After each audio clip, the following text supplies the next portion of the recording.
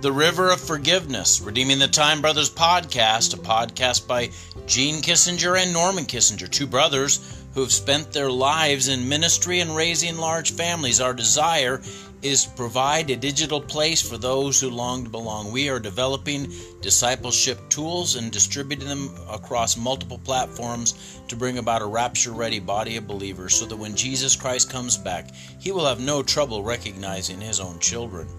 Tonight's nightlight is out of Zechariah chapter 1 and verse 3. Return to me, says the Lord of hosts, and I will return to you. Return to me, says the Lord, and I will return to you. I want to tell you about the Salmon River, the River of No Return. There's a good reason it's been nicknamed the River of No Return. This river flows through 425 miles of some of the most rugged terrain in central Idaho. It's got a watershed of 14,000 square miles between its headwaters and the confluence with the Snake River. It drops a whopping 7,000 feet. It's in some spots, the granite walls are deeper than the Grand Canyon. The river's average discharge is over 11,000 cubic feet per second. When Lewis and Clark were exploring the United States of America and mapping it out, they'd crossed the Continental Divide in 1805. The venture took them down to look at the Salmon River as a possible route to navigate for the early explorers, so that they could. But they found that the explorers could raft down the river, but they could not get back up the river because of the tremendous current. It was a one-way trip with no return. Thus, the River of No Return. In the amazing book Triumphant Truth, they make an application to this illustration of the River of No Return this way. Many have viewed God of the Old Testament in the same way, treacherous and without mercy. If you step over the line one time, you've gone too far, and it's a one-way trip of no return. Harsh, vengeful, unforgiving, yet a closer look at the Hebrew Bible reveals otherwise. David, a man who committed the double sins of adultery and then murder, cried out, "Have mercy upon me, O God." Psalms 51:1. He believed that the God of the Old Testament was a God of mercy and a God who could forgive. As the heavens are high above the earth, so great is his mercy toward them that fear him.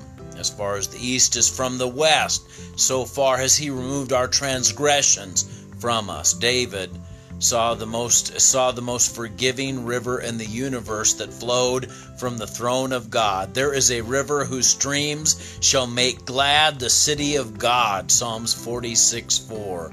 Though we may fail, God offers to forgive us and invites us to return to him. When we do, only our sins take a one-way trip.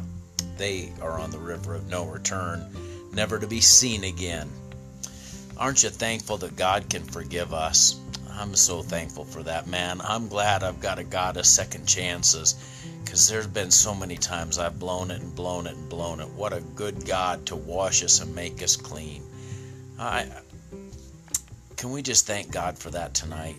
And if you need forgiveness for some sin, there's an amazing truth in the New Testament. We talked out of the Old tonight, but in the New Testament it says, if we confess our sins, he's faithful and just to forgive us our sins and cleanse us from all unrighteousness.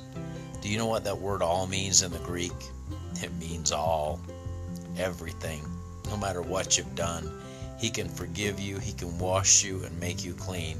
No matter how deep you're in the mire of your personal pig pen, he can clean you up, put a new robe on your back, put a ring on your finger, sandals on your feet, and kill a fatted calf and have a party, because he loves to celebrate his children returning home. If you've been running from God, tonight's a night to turn around. Send your sins on the river of no return. Let's pray. Dear Lord God, I thank you for this day. I thank you for these dear ones under the sound of my voice. I thank you for this concept out of this tremendous devotional book that we can apply to our hearts and lives. You're a good God. Thank you that you are gracious to us and merciful to us. We also thank you that you're holy. And Lord, we want to enter into a right relationship with you and through the work of your Son on the cross, where he was sinless and perfect and died for us as sinful human beings, we're able to enter in. You made him to be sin for us who knew no sin, that we might be made the righteousness of God in him. Thank you for Jesus. Lord, watch out over us. Help us to rest and have a good night. In Jesus' name, amen. Hey, kids, you have a good night. I love you, but more importantly, Jesus loves you.